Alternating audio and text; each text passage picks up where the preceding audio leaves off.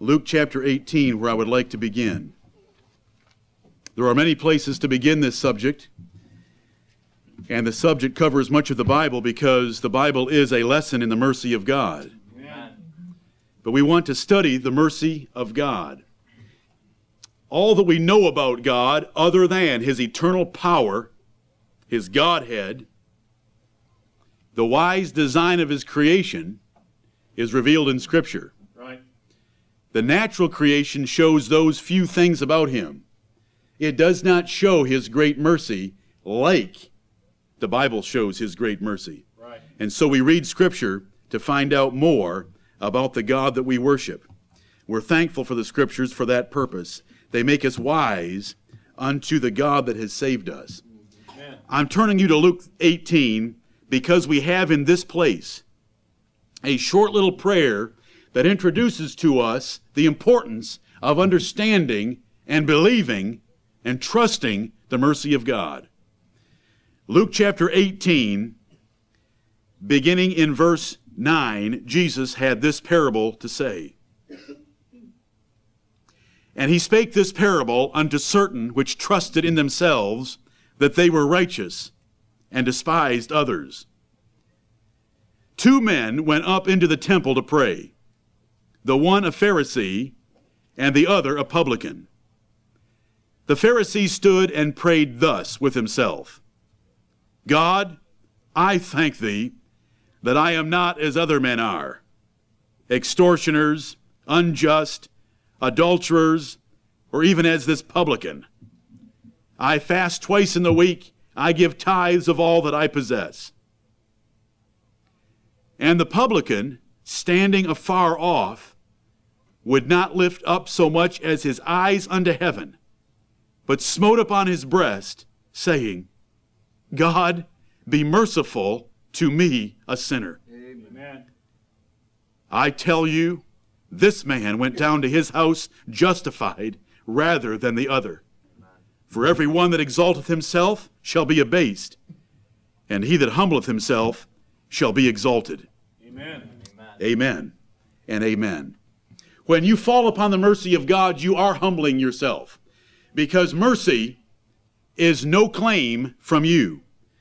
You are falling upon the sheer, mere pleasure of God for Him to show mercy towards you. You are crying, I have nothing I can bring. I am helpless. I need your deliverance. And mercy takes over at that point. If you go with anything, you do not know the mercy of God correctly. Many will say to our Lord Jesus Christ in the great day of judgment, Lord, Lord. And then they will recite things that they have done in their lives. To them there is no mercy.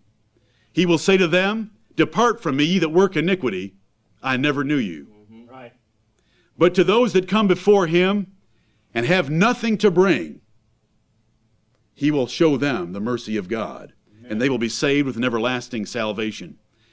Truly it is that when the righteous get there and He says, You visited me when I was sick, you clothed me when I was naked, you fed me when I was hungry, the righteous will say, When did we ever do such things? But in His mercy, He will have remembered all those things that they have done. But the righteous don't remember them. In fact, the righteous can't even recall them because they are so insignificant in the face of the glorious judge that they are going to be before. Right. The mercy of God, we want to learn about it today. We want to study it and learn about it this morning. We want to come back this evening and have a praise service in which we will recall the mercy of God in our own lives and construct some short verses like Psalm 136 has for us to celebrate the mercy of God. Now, we recently studied that question, does God love everybody? A few weeks ago. And we gave it a negative answer because that's what the Bible teaches us. God's love is special, it is particular, it is for the elect only. And if in studying that subject, realizing that God is not this big puff of cotton candy in the sky which you can grab and shove in your mouth, if that gave you discomfort, this message will give you comfort because God is merciful to all of His children. Amen. And you can run to that God and lay hold of His mercy for all of your needs, practical and spiritual. And He will respond, and He will deliver you. As we read this morning in Psalm 136, all the deliverances that are there. And those of you in your preparatory reading last night that went on and read Psalm 118 and 127 and 128, you saw the mercy of God in all those places toward His children. So I want to comfort you this morning. We want to celebrate and rejoice in the mercy of God because it's worthy of our praise and our joy. I'm an expert on this subject. I hope that in your souls you are saying, no, I'm the expert. Amen. But I get to have this place this morning and say that I'm the expert. The Apostle Paul, if he were here, he would say he was the expert on the mercy of God, that more had been shown to him than any other man. That's why he said he was the chiefest of sinners. He had persecuted the church of God, and that God had had mercy on him, shown him the Lord Jesus Christ, delivered him from his ways of trouble and blasphemy and slaughter against the churches of Christ, and saved him with a great salvation and made him the apostle of the Gentiles. Now that is mercy. And I hope that we all can recognize that there's great mercy in our lives. Spiritually, first and most of all, but then naturally in so many ways as well. We are blessed people. Amen. The most blessed people that have ever populated this earth. We have more in a combination of material blessings and spiritual blessings than any other people that have ever lived. Right. God has been very merciful to us because we do not deserve any such advantage over others. Right. Mercy. What is mercy? Mercy is forbearance. You say, what in the world's forbearance? It's putting up with. Forbearance means to put up with something in another person. Mercy is putting up with and having compassion to another person who is in your power and who has no claim to receive your kindness. So mercy is when you're shown kindness when you have no claim to such kindness. Mercy is compassion and forbearance, putting up with evil things that you are doing when you have no claim to such forbearance or compassion. I have explained grace to you this way. The world, the Christian world, loves to define grace as unmerited favor. That's a travesty on the word grace. Because we are not in a state of neutrality before God. Right. If we were neutral, then you could say that grace was unmerited favor. We hadn't done anything to merit the favor of God and His grace. But we are not in a neutral state before God. We are in a condemned state before God. Therefore, grace must be demerited favor. Right. We have merited judgment. We have demerited blessings, but He shows them to us anyway. It's called grace. Amen. Now, the little difference between grace and mercy, if grace is demerited favor, mercy is demerited forgiveness. Grace is more the bestowing of good things on someone deserving horrible things, and mercy is more the not executing that wrath and judgment on them when it is well deserved. So mercy is demerited forgiveness. The forgiveness of God when we do not deserve it. In fact, we deserve His judgment. In the Bible, we find the word mercy in its various forms used twice as often as the word grace. Now, we often sing of amazing grace, and we love to talk about grace, and we ought to speak of grace. But let's not forget the word mercy. They're very close to each other. In the Bible, they often overlap, and I'm not trying to say they don't, but let's recognize that mercy has an important place in the Bible. The first thing we want to do here is to define it. Now, in the Bible, the Lord also speaks of His tender mercies. Now, we worship a God that the Bible also calls the great and the terrible and the dreadful God. Right. Because He is great and He is terrible and He is dreadful. Jehovah is a terrible and a dreadful God. He is not the senile grandfather on the ceiling of the Sistine Chapel. He is the dreadful God of the Israelites.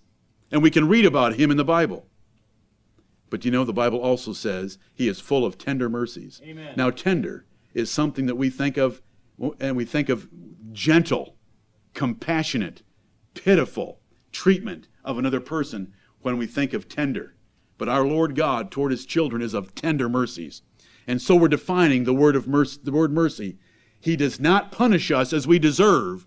He shows us tender affection and loving kindnesses and compassion and pity when we do not deserve it. That is the mercy of God. And that is something that you can trust in and rely on for the rest of your life. No matter what your need, you can go to God and know that he will be merciful to you. I hope that you will always remember Psalm 136 that we read this morning. For his mercy endureth forever. For his mercy endureth forever. Amen. And we repeated it 26 times, and that is no vain repetition. Those are good words that ought to be repeated. For his mercy endureth forever. Amen. You can lay hold of that mercy, and it will never let you go, because his mercy endureth forever. Let's look at Exodus chapter 32, just a couple of references as we define the word mercy, and see that it is God not pouring forth his punishment upon those that deserve it. Now, I have skipped many verses, and you'll be able to look at the outline on the website of many verses that I won't have time to use this morning.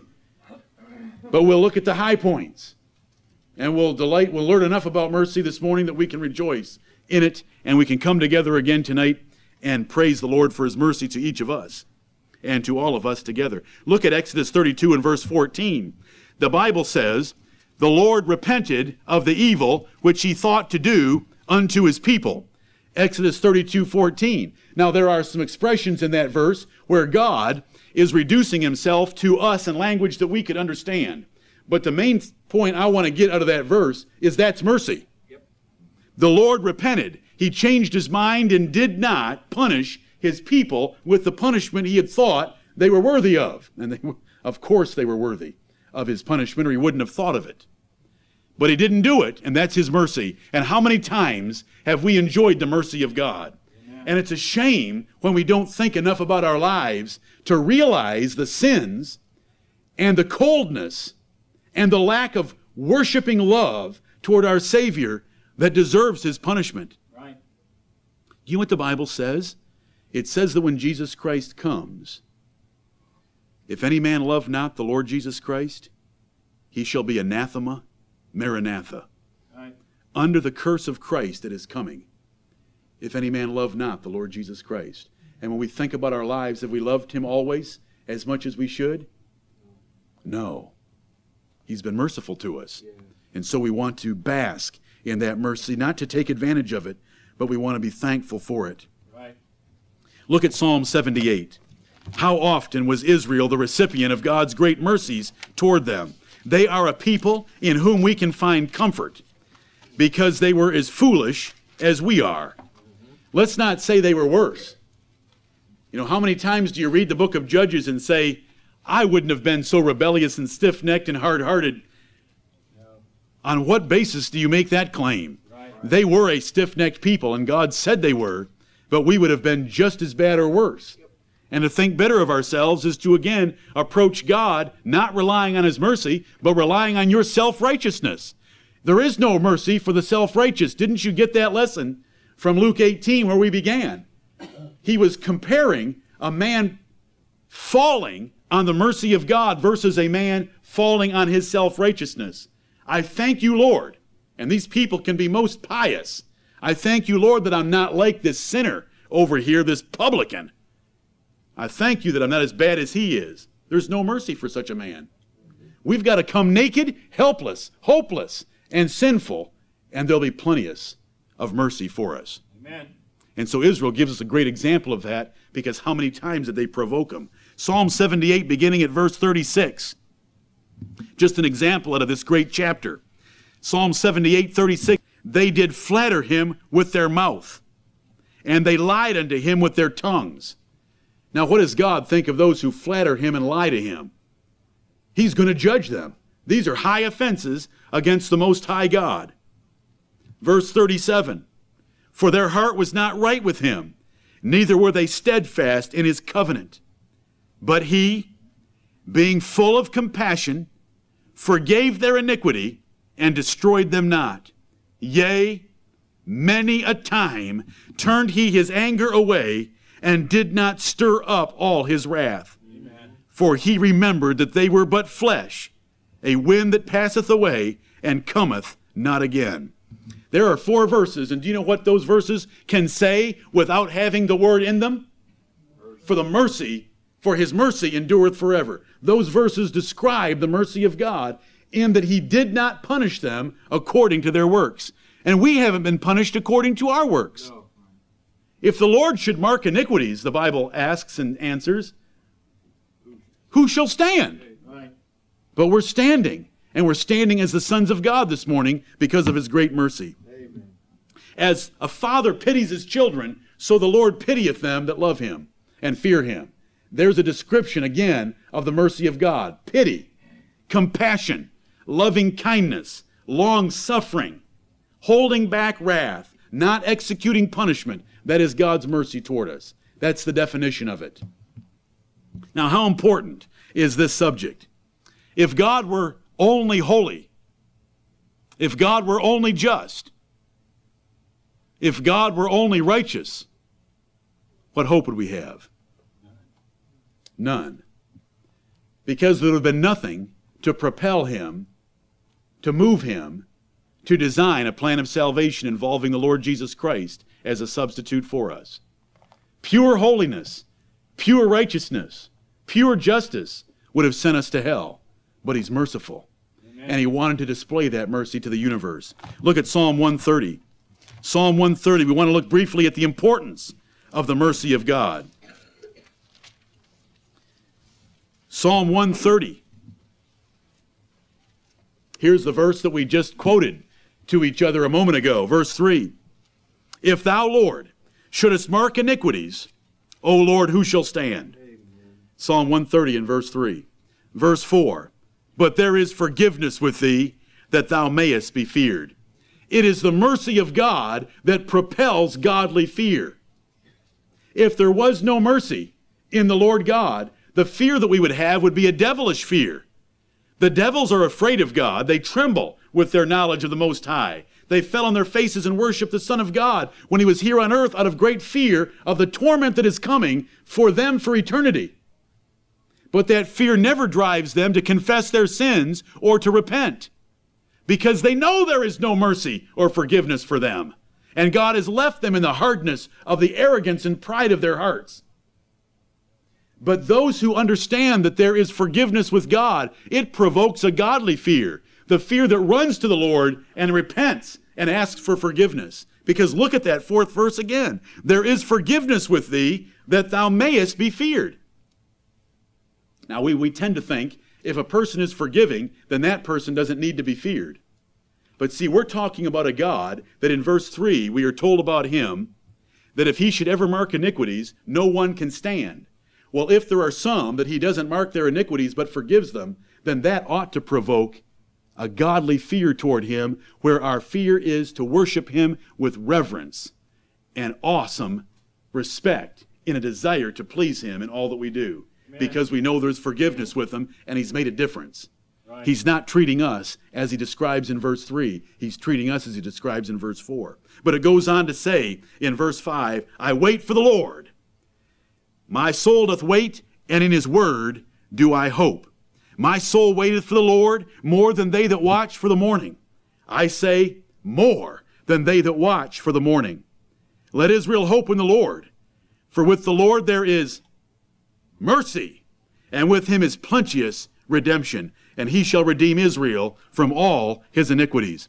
When you read that whole psalm, you realize there's a great impetus for us to fear God in a godly way, of wanting to order our lives aright and live holy lives, hating sin and worshiping him with a full and reverent heart, because there's forgiveness with him, because there's mercy with him. Mercy makes God the glorious being he is. Without any of the attributes that God reveals in Scripture, he would be less than the glorious being he is. He is great and glorious and worthy of our praise, because of all that is said about him. And his mercy is one of those things. And we want to worship him because of it. Now, let's think about mercy. Here's where God is superior to you in the greatest measure. You say, no, God is superior to me in the greatest measure in his power. No, I don't think so. I don't think so. I'll prove it in a minute. If you were God, or if I were God, how many would be saved? I can tell you for me, if I were God, none would be saved. I'd annihilate the race. Because there is not within us any thought or any way that ever approaches the thoughts and ways of God when it comes to his mercy and his pardon and his forgiveness. He is very different than what we are. We are a rebellious race. We stood in Eden and raised our fist in the face of the Most High and said we'd rather do it our way, get lost. And he's been merciful. Some of those rebels he has saved. Look at Isaiah 55, and let me prove to you that God is greater than you in mercy. And that's the one he wants to appeal to as being far superior to you. His mercy versus your mercy. I have seen people, sometimes in the mirror, I have seen people that get upset with another person because they didn't invite them to a dinner or a party. I have seen people upset because another person didn't acknowledge them when passing in a room full of people. Are you thinking with me? Do you know how vicious that is? That is profanely vicious. That is profanely wicked. That is being totally unmerciful. Someone else wrongs us. We remember it. That is profanely wicked. We hold it against them. We seek revenge. We rejoice when something evil happens in their life. That is profanely wicked. God is not like that. Here's what he has to say. And I hope you love these verses and love their context. You know, we study the Bible in its context because context is what guides us in the interpretation of every verse. A verse without its context is a pretext. It's a joke. Somebody who uses a verse without its context is rejoicing in the sound of the words rather than the sense of the words. Look at Isaiah 55, beginning at verse 6. Seek ye the Lord while he may be found. Call ye upon him while he is near. Let the wicked forsake his way, and the unrighteous man his thoughts. And let him return unto the Lord, and he will have mercy upon him, and to our God, for he will abundantly pardon. A wicked man can run to God and know that there is abundant pardon there, and there will be mercy and forgiveness there for him. Now see, we're not used to that because in dealing with each other, we don't find that level of mercy and forgiveness in one another by nature that we find in the Lord. And so he adds this to give us encouragement in verses 8 and 9. For my thoughts are not your thoughts, neither are your ways my ways, saith the Lord. For as the heavens are higher than the earth, so are my ways higher than your ways, and my thoughts than your thoughts. Yeah. Many love to run to verses 8 and 9 just to pull out the sound of those words. God's ways and thoughts are higher than our ways and thoughts. They apply it to intellect. They apply it to power. They apply it to wisdom. But the issue of the context is mercy, right, forgiveness, and pardon. God's pardon and mercy and forgiveness is that much higher than our ways that we should not measure him by the way that we relate to one another.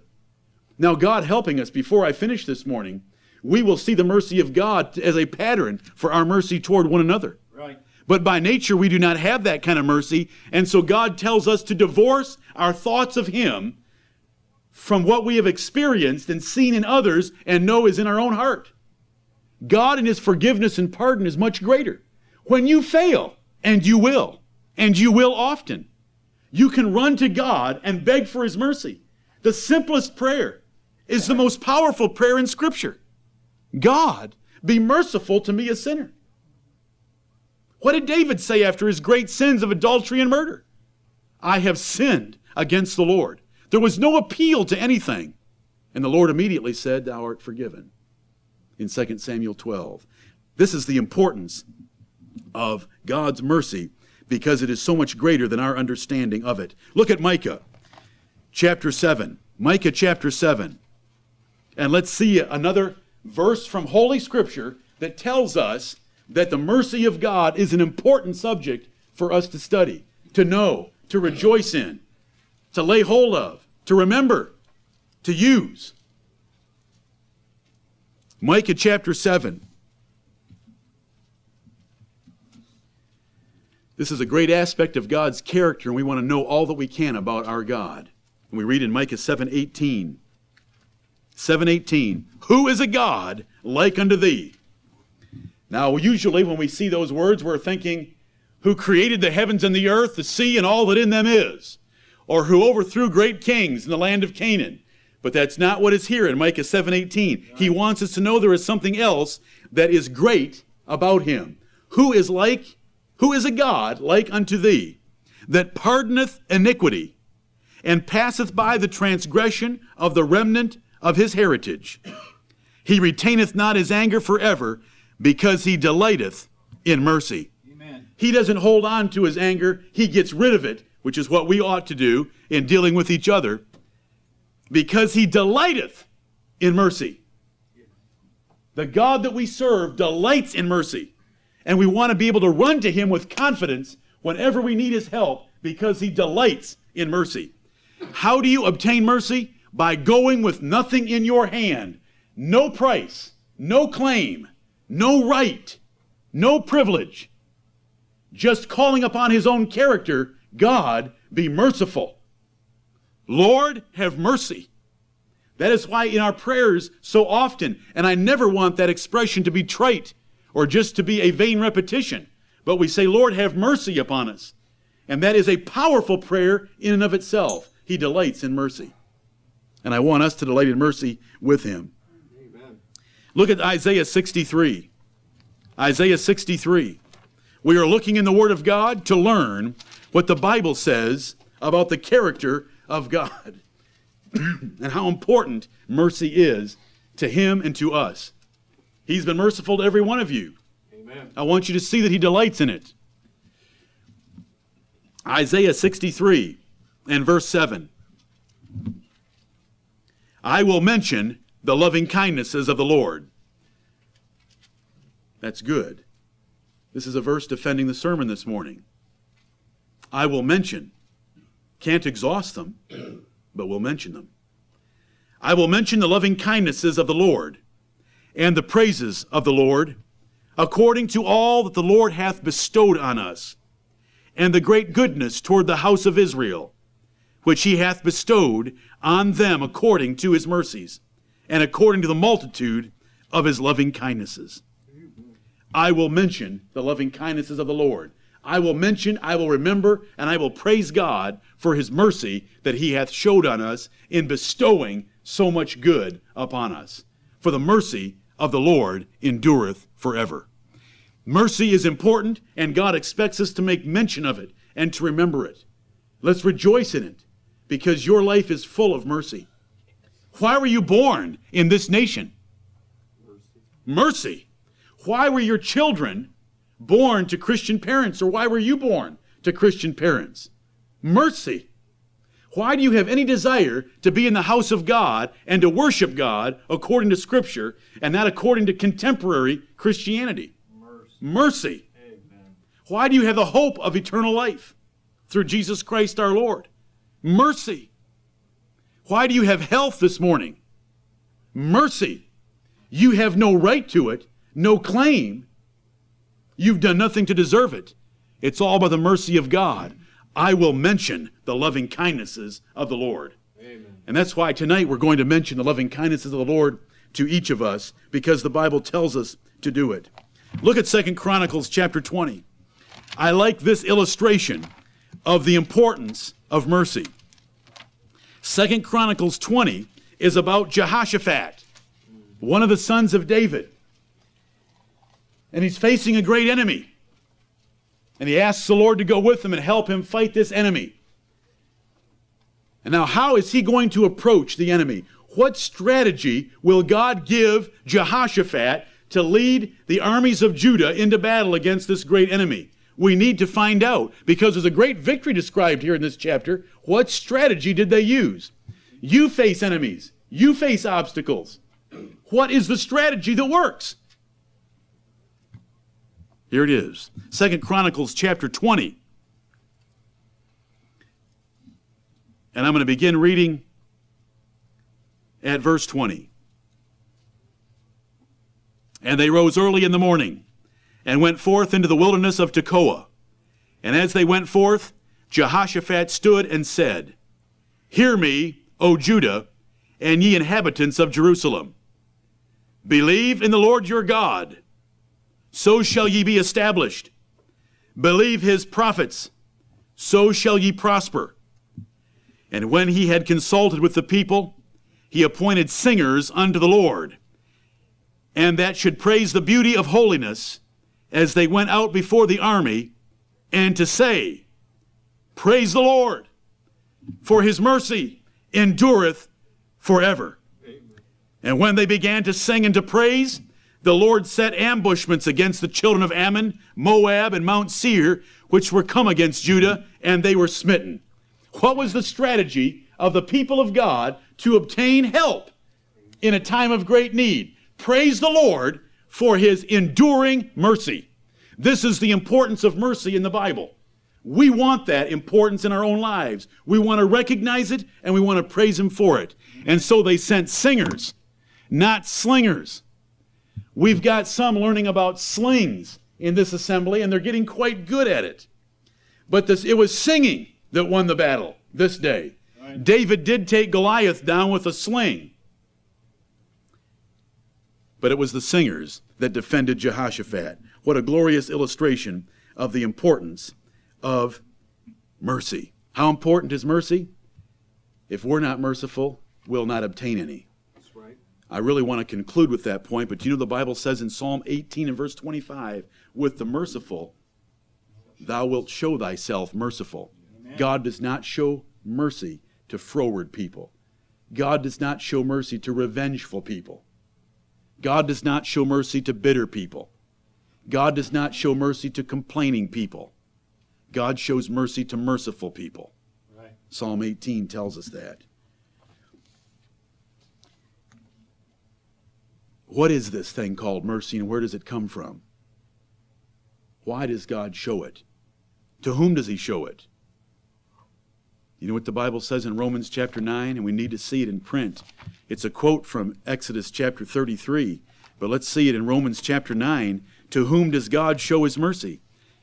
You know, the world thinks, the Christian world thinks, that God has such a merciful character that he has to show mercy.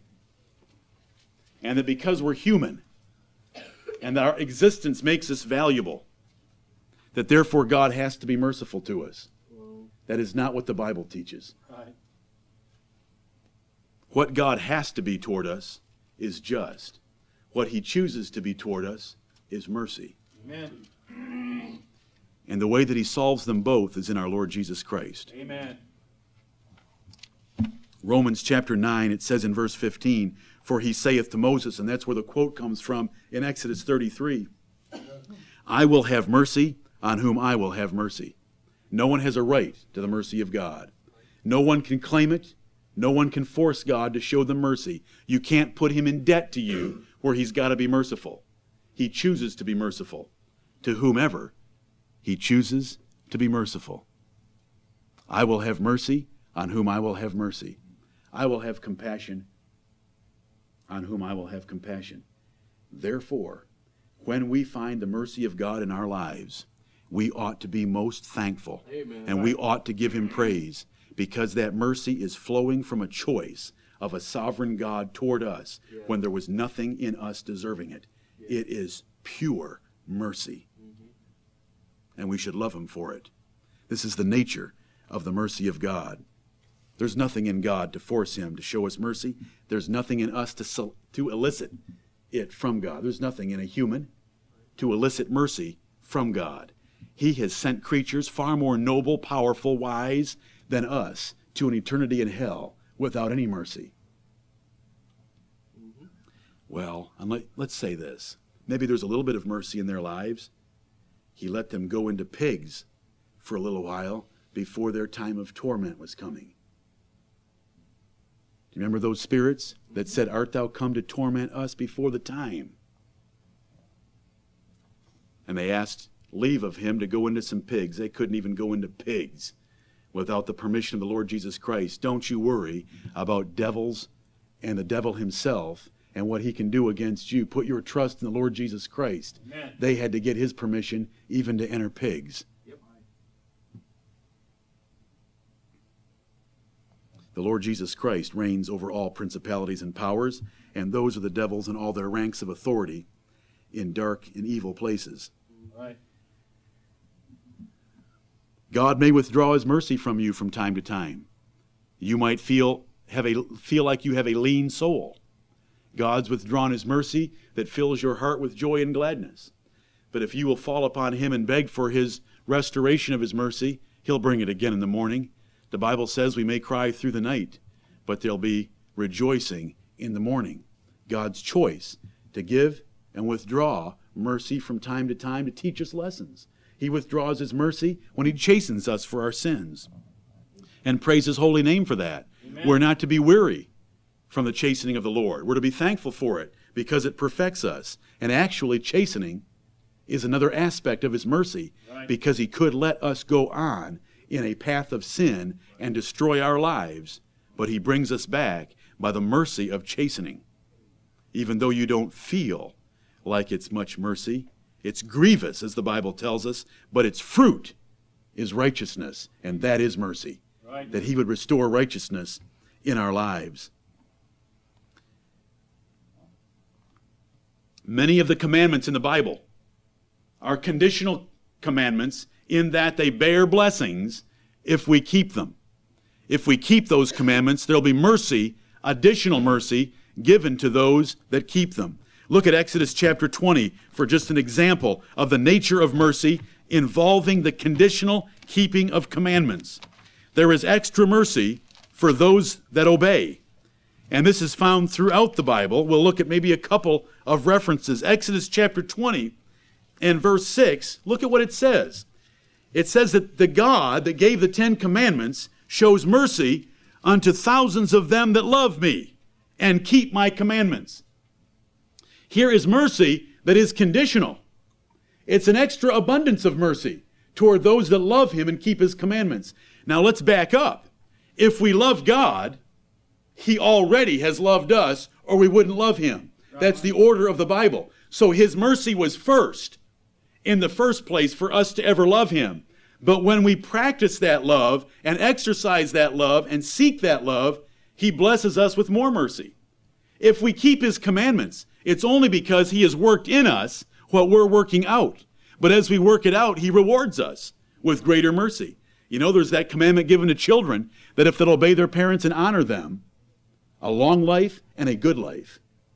That is mercy. To have a long life is the mercy of God. How many dying people have begged for the mercy of God, because to live a long life is merciful. But there God is offering that mercy in the keeping of one of his commandments. The initial mercy that saves our souls, changes our hearts, and gives us a new man is by the pure mercy of God. But then additional mercy in our lives, practical mercy, daily mercy for living, is by obedience to his commandments, as this verse teaches us plainly, and as so many other expressions in Scripture teach us. Let's look at the book of Proverbs, one of many that we could look at. Proverbs chapter 14, and see that some of God's mercy is conditional if we want an abundance of it in our lives. Proverbs chapter 14 and verse 22. Do they not err that devise evil? But mercy and truth shall be to them that devise good. If in your life you devise good, you are always trying to think of and plan and execute good toward God and toward others, mercy and truth will be given to you in greater abundance.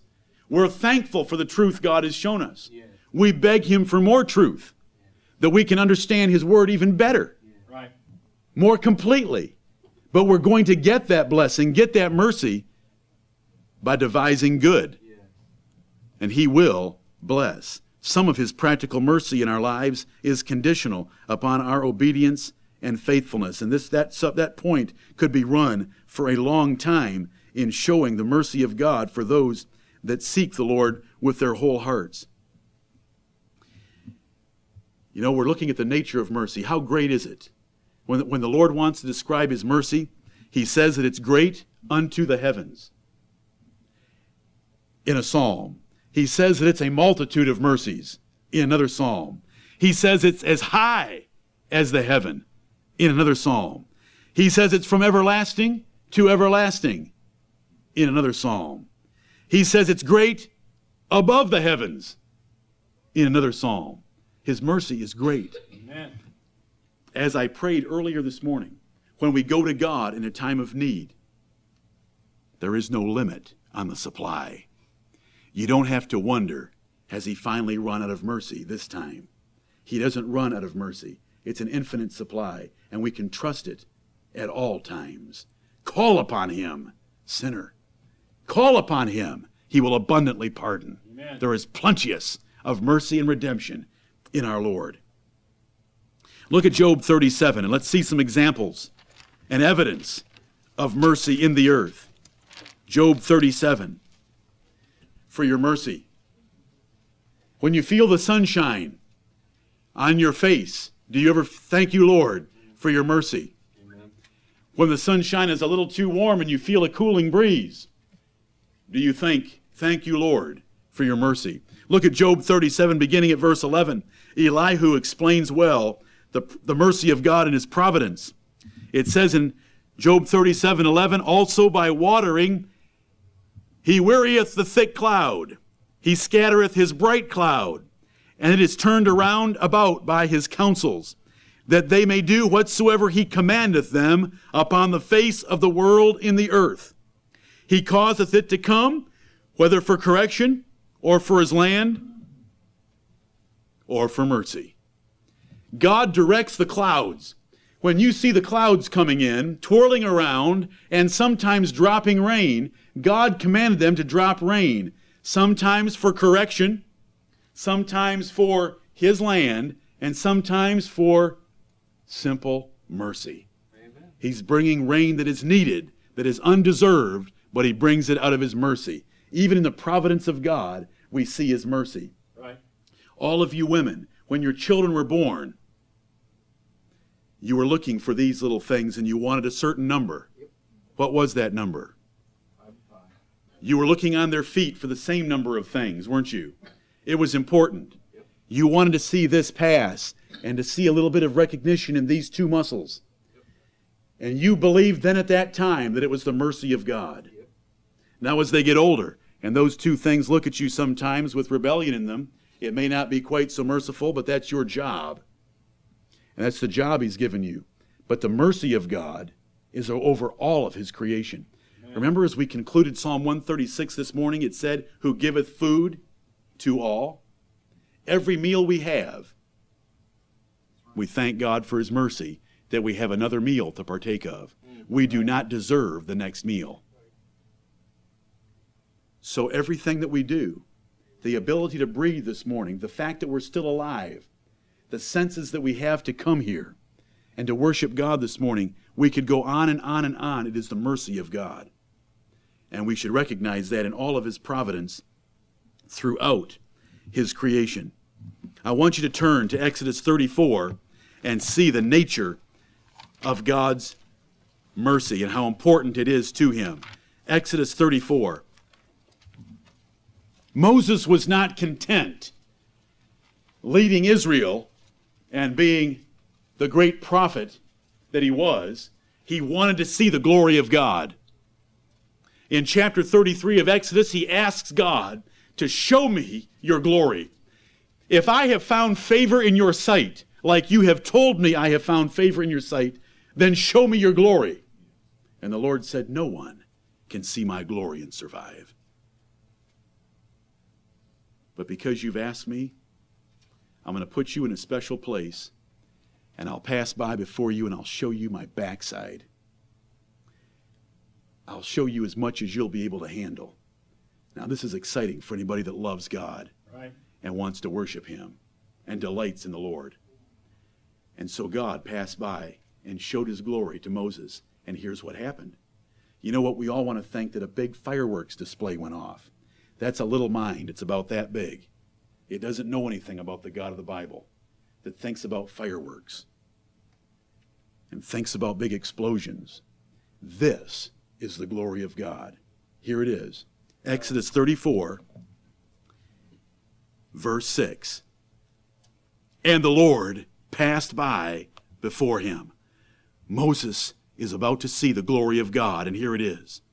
And proclaimed, the Lord God, merciful and gracious, long-suffering, and abundant in goodness and truth, keeping mercy for thousands, forgiving iniquity and transgression and sin, and that will by no means clear the guilty, visiting the iniquity of the fathers upon the children, and upon the children's children, unto the third and to the fourth generation.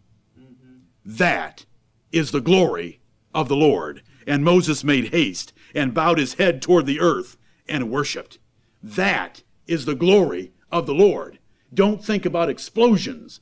Don't think about the flood. Don't think about the Red Sea being divided into parts, although those are demonstrations of his power. This is his glory. The Lord God, merciful and gracious, forgiving, and aren't you glad? Transgression, iniquity, and sin. He doesn't leave out any word used in the Bible for our sins. He forgives, and he goes right on to say that he will by no means clear the guilty, and that he rewards iniquities to the children of the third and the fourth generation. That's his justice coming into play. But he chooses to have mercy on whom he will have mercy, and does not punish them according to that justice, because Jesus Christ has stood in the way for us and delivered us from that justice. He is both just and the justifier of those that believe in the Lord Jesus Christ. Amen. This is the glory of God. Right. It's his mercy. He loves it to be praised. So tonight when we come together, we'll be doing something that we know is praising the glory of God. There's the evidence of it. You know, the prophets of God knew he was merciful. Did Jonah know about the mercy of God? Oh, yes. Did Jonah know about the mercy of God? Now, did Jonah want to go to Tarshish instead of Nineveh because he thought the pay was too low for a prophet? Did he want to go to Tarshish because they had more sports in that city? Did he pitch his tent toward Tarshish because he had the heart of Lot? No. He understood the mercy of God too well, and he hated Nineveh. Nineveh was an enemy of Israel. It was a very large pagan city filled with iniquity and idolatry, and he wanted the city destroyed. Jonah tells us very plainly, well, let's go to the book of Jonah because you need to see it. Jonah tells us very plainly the reason that he didn't go to Nineveh and he had to spend 3 days and 3 nights in the belly of a whale is because he knew God was merciful and would forgive that city, and he wanted them torched.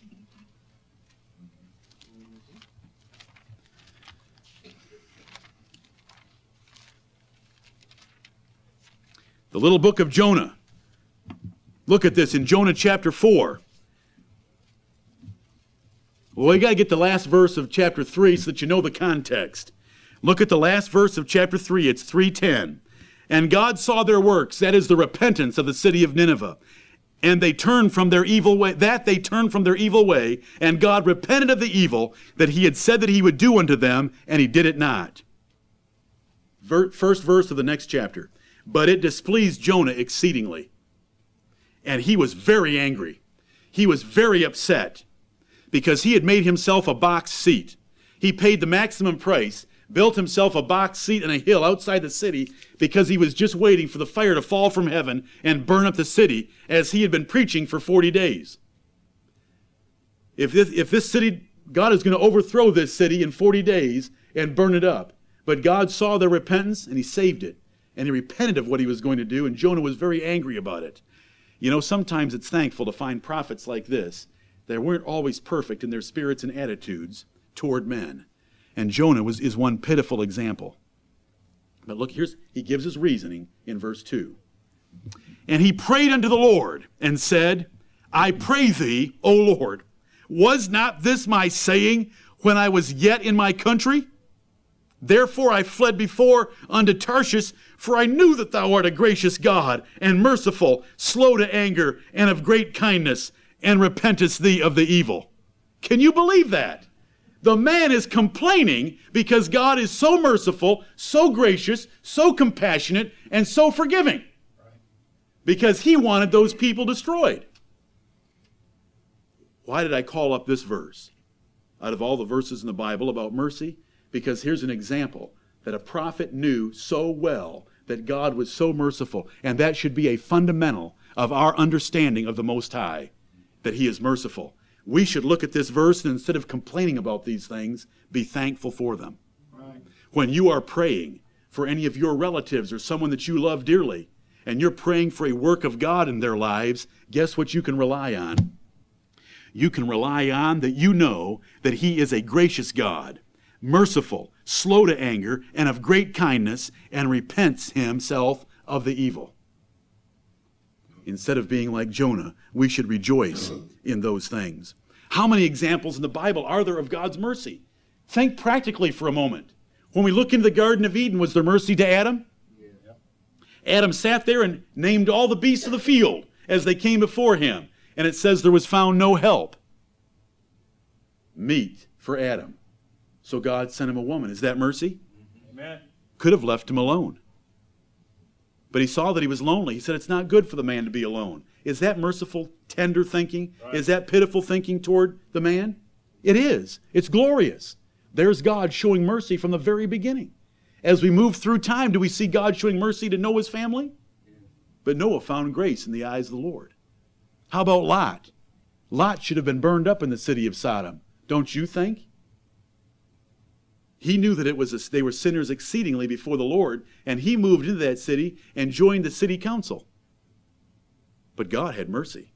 God sent angels, and though they didn't want to leave, and though the angels had to drag them out of the city, and though they wanted to go into a neighboring city, instead of fleeing to the mountains like the angels said, God had mercy and took him all the way out of that city and to the mountains. And we go through the whole Bible, and we see the mercy of God. Right. Over and over and over again. Hannah, persecuted by the competing wife, Peninnah, because she doesn't have a child. Does the Lord bless her? Amen. Can you tell me any of the great accomplishments of Peninnah's children? Peninnah's children were all losers in comparison to Hannah's, because God blessed Hannah with mercy. Her son was Samuel. And then God gave her 3 more sons and 2 more daughters after that, because God had mercy on that little woman who loved him and had been persecuted. And you know I could entertain you, and it's good entertainment. It's holy entertainment if I was to go through all the examples from Genesis to Revelation of the mercy of God in natural matters. Just in natural matters. But what about spiritual matters?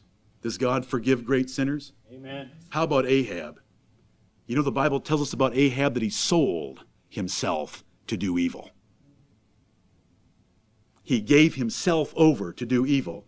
And yet, when he walked softly and in sackcloth before God, God had mercy upon him and forgave him and said, I'm going to bring this evil on Israel during his son's reigns, but not during his life. God had mercy even on Ahab. How about David? How long did David have to grovel before Nathan the prophet? David said, I have sinned against the Lord. Nathan immediately said, the Lord has forgiven you. That is the mercy of God. Did David know better? Were those horribly presumptuous crimes of David? The Lord forgave him. Right. and forgave him so well. How about Manasseh? Remember Manasseh in the song we sing about Manasseh, number 250 in your hymnals? Manasseh was such a great sinner, horrible sinner, but God had mercy on him. Took him out of prison in Babylon, put him back on his throne in Israel. Amazing story. Manasseh, the mercy of God in the life of Manasseh. How about little Zacchaeus? A corrupt man. The whole crowd knew it. But the Lord stopped and said, I want to go to Zacchaeus' house to eat. And he forgave him and said, this day salvation has come to this house because that man repented. Jesus Christ went after the man Zacchaeus, though hiding in a tree because he was such a short little guy. But he focused on him and made him the center of attention in mercy. How about the Syrophoenician woman, the Canaanite, that had no claim to any blessings in Israel? Where the disciples said, send her away, Lord. She's bothering us. She's nagging us. Where the Lord said to her, the children deserve the bread. Right. And she said, but Lord, do you have a few crumbs for the dog that's below the children's table? And the Lord had mercy on her. Amen. How about the woman taken in adultery? As we come through the scriptures and we see over and over and over again the displays of the mercy of God. Right. The woman taken in adultery. He says, woman, where are thine accusers? After he had chased them all away with a simple question. Where are thine accusers? Go and sin no more. I don't accuse you either. Wonderful. That's the mercy of our God. Amen. And it's all through Jesus Christ our Lord. Right.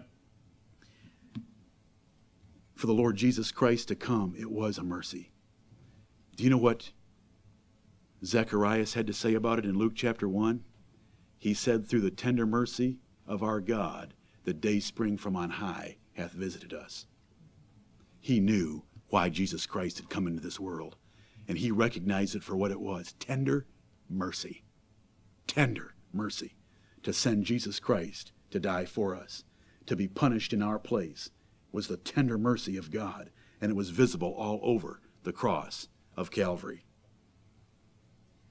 When Paul preached in Acts chapter 13, he got to go into a synagogue and lay before those poor, deluded Jews who had never heard the truth. They knew God's word, but they didn't know its application. He said, I bring to you a message of the sure mercies of David. The sure mercies of David were the promise that a son of David would always sit on David's throne, and the Lord Jesus Christ is the fulfillment of that great promise. Amen. Do you know what we are called in Romans chapter 9? There was a great mass of clay that made up the human race. And the potter took from that clay and made some vessels to dishonor. And they are called vessels of wrath. Because those vessels, those men, are the objects of God's wrath and will be the revelation of his wrath through all eternity. And they're called vessels of wrath.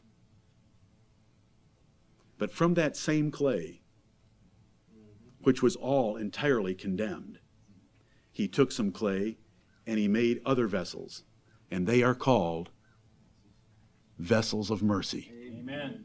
Because on those vessels, he wants to display through all eternity his mercy. Right. Human existence for 6,000 years is nothing but a drama on the stage of this planet. And for the whole universe to behold, the angels included, of God revealing the perfections of his character. His wrath and his power on the vessels of wrath prepared for that end, and his abundant mercy and glory on the vessels of mercy. And we should fulfill that role by being thankful to him for his great mercy toward us. What should mercy do to us in our lives? We want to beg him for it. We need his mercy over us and on us in all parts of our lives. When we confess our sins, we should confess them like David. Have mercy, O Lord, because he is faithful and just to forgive us our sins, because he is merciful. And because there's forgiveness with him, we can fear him. We should be faithful under adversity. Do you know what James chapter 5 and verse 11 tells us about Job? And it says, ye see the end of the Lord, how the Lord is full of mercy. Because Job was punished. It appeared to be punishment. Sore trials and adversity in his life. Great difficulties, one after another. Hit from every angle. And yet the Bible wants us to know, do you know the end of the Lord? Do you know how the Lord ends up such a relationship to a man? He is full of pity. He is full of mercy. Job ended up with twice what he had in the beginning, in the end, because the Lord is full of mercy. So we ought to be able to bear up under our adversities. The great mercies that God gives us should not lead us to sin. They should lead us to repentance. Don't we know that the goodness of God leadeth us to repentance? That's what the Bible teaches. It should never promote wickedness. It should promote a whole lot of worship and praise and a cause of joy in our lives that the Lord has been merciful. Can you imagine Israel singing Psalm 136 with sad faces? For his mercy endureth forever, as they went through their nation's history, for his mercy endureth forever. Oh, give thanks unto the Lord, for he is good, for his mercy endureth forever. Amen. Let me leave you with a final point of application, and that is the mercy of God is a pattern for us to show mercy to others, to our enemies, to our neighbors, and to our brethren. And we will receive mercy to the degree that we show it in overlooking the faults of others, including our enemies. Look at Luke chapter 6. Luke chapter 6. I mentioned to you very early this morning when we began that I wanted to show you the context of the bushel basket pressed down, shaken together, and flowing over, what the context was for that description. Luke chapter 6 and verse 35. Luke 6:35. What we want to see as we conclude on considering the mercy of God, his great mercy toward us in so many ways, especially in Christ, but it ought to provoke in us to show mercy ourselves. If we are truly the sons of God, we will have his character, and that is a soul full of mercy. Luke 6:35, Jesus said, "But love ye your enemies." Those people that offend you, irritate you, and trouble you and hurt you are your enemies. These are not the enemies of God. These are your enemies. Sometimes they're in your own family. Sometimes they're in your church. Sometimes they're your neighbors. They're colleagues at work. They're your personal enemies. Love ye your enemies, and do good, and lend, hoping for nothing again. And your reward shall be great, and ye shall be the children of the highest, for he is kind unto the unthankful and to the evil. Be ye therefore merciful, as your Father also is merciful. We want to be merciful like God is. Amen. Verse 37, judge not, and ye shall not be judged. That is no judgment at all. That is judge mercifully. That is judge fairly. That is don't judge hypocritically, because the Bible tells us to judge righteous judgment. Yes, right. Judge not hypocritically or too harshly or too severely, and ye shall not be judged too harshly or too severely. Condemn not, and ye shall not be condemned. Forgive, and ye shall be forgiven. And in that context, look at the next verse. Give, and it shall be given unto you. Good measure, pressed down, and shaken together, and running over, shall men give into your bosom.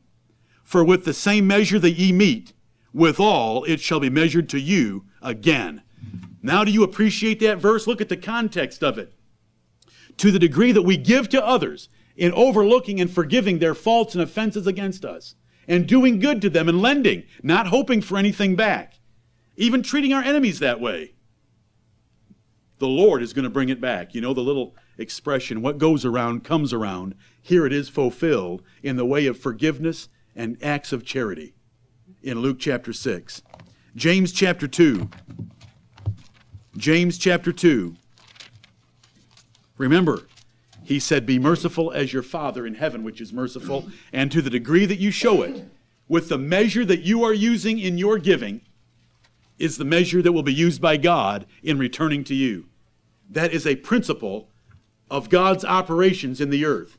And if you want God's mercy on you, you will be that merciful to others. If you complain about other people, run them down, backbite about them, whisper about them, hold bitterness in your heart toward others, God will remember that, which is a measure about that big. It's pretty well closed off. You have shut yourself off from the mercy of God. But if you will forgive and overlook and do good and pray for even your enemies, that opens up the channel of mercy from God toward us. That's a bigger measure. And God will pour it back to you that way. Look at James chapter 2 and verse 13. For he shall have judgment without mercy that hath showed no mercy. And mercy rejoiceth against judgment. Mercy loves to forgive an offense and not to judge it. And to the degree that you show mercy without judgment is the degree that God will show you mercy without judgment. Right. Much, much more could be said on this particular point. There's at least 50 more references that you can see if you want to look in an outline later to see how much the mercy that you realize in your life practically is dependent on the mercy you show others. May the Lord bless us this day to know him better, to be thankful for his mercy, to look for it in our lives, to praise him for it, and to always remember that when we have need and when we need help, we can run to him and lay hold of his mercy, and he's full of it. He's full of it. It's higher than the heavens, and his ways are not our ways. When the devil throws a dart at your soul and says, how can you go and ask for forgiveness again for this sin when you've committed it so many times? That is the devil trying to get you to compare God's mercy to your mercy. And your mercy would not forgive in that same situation. But the Lord will abundantly pardon because his ways and thoughts are so much higher than our ways and thoughts. We can lay hold of the mercy of God and rejoice in it. It will see us through time and eternity. It will see us through this life and the next one. He will take care of all of his Hannahs and all of his Davids who love him and put their trust in him. The mercy of God is great. Oh, give thanks unto the Lord, for he is good, for his mercy endureth forever. Amen.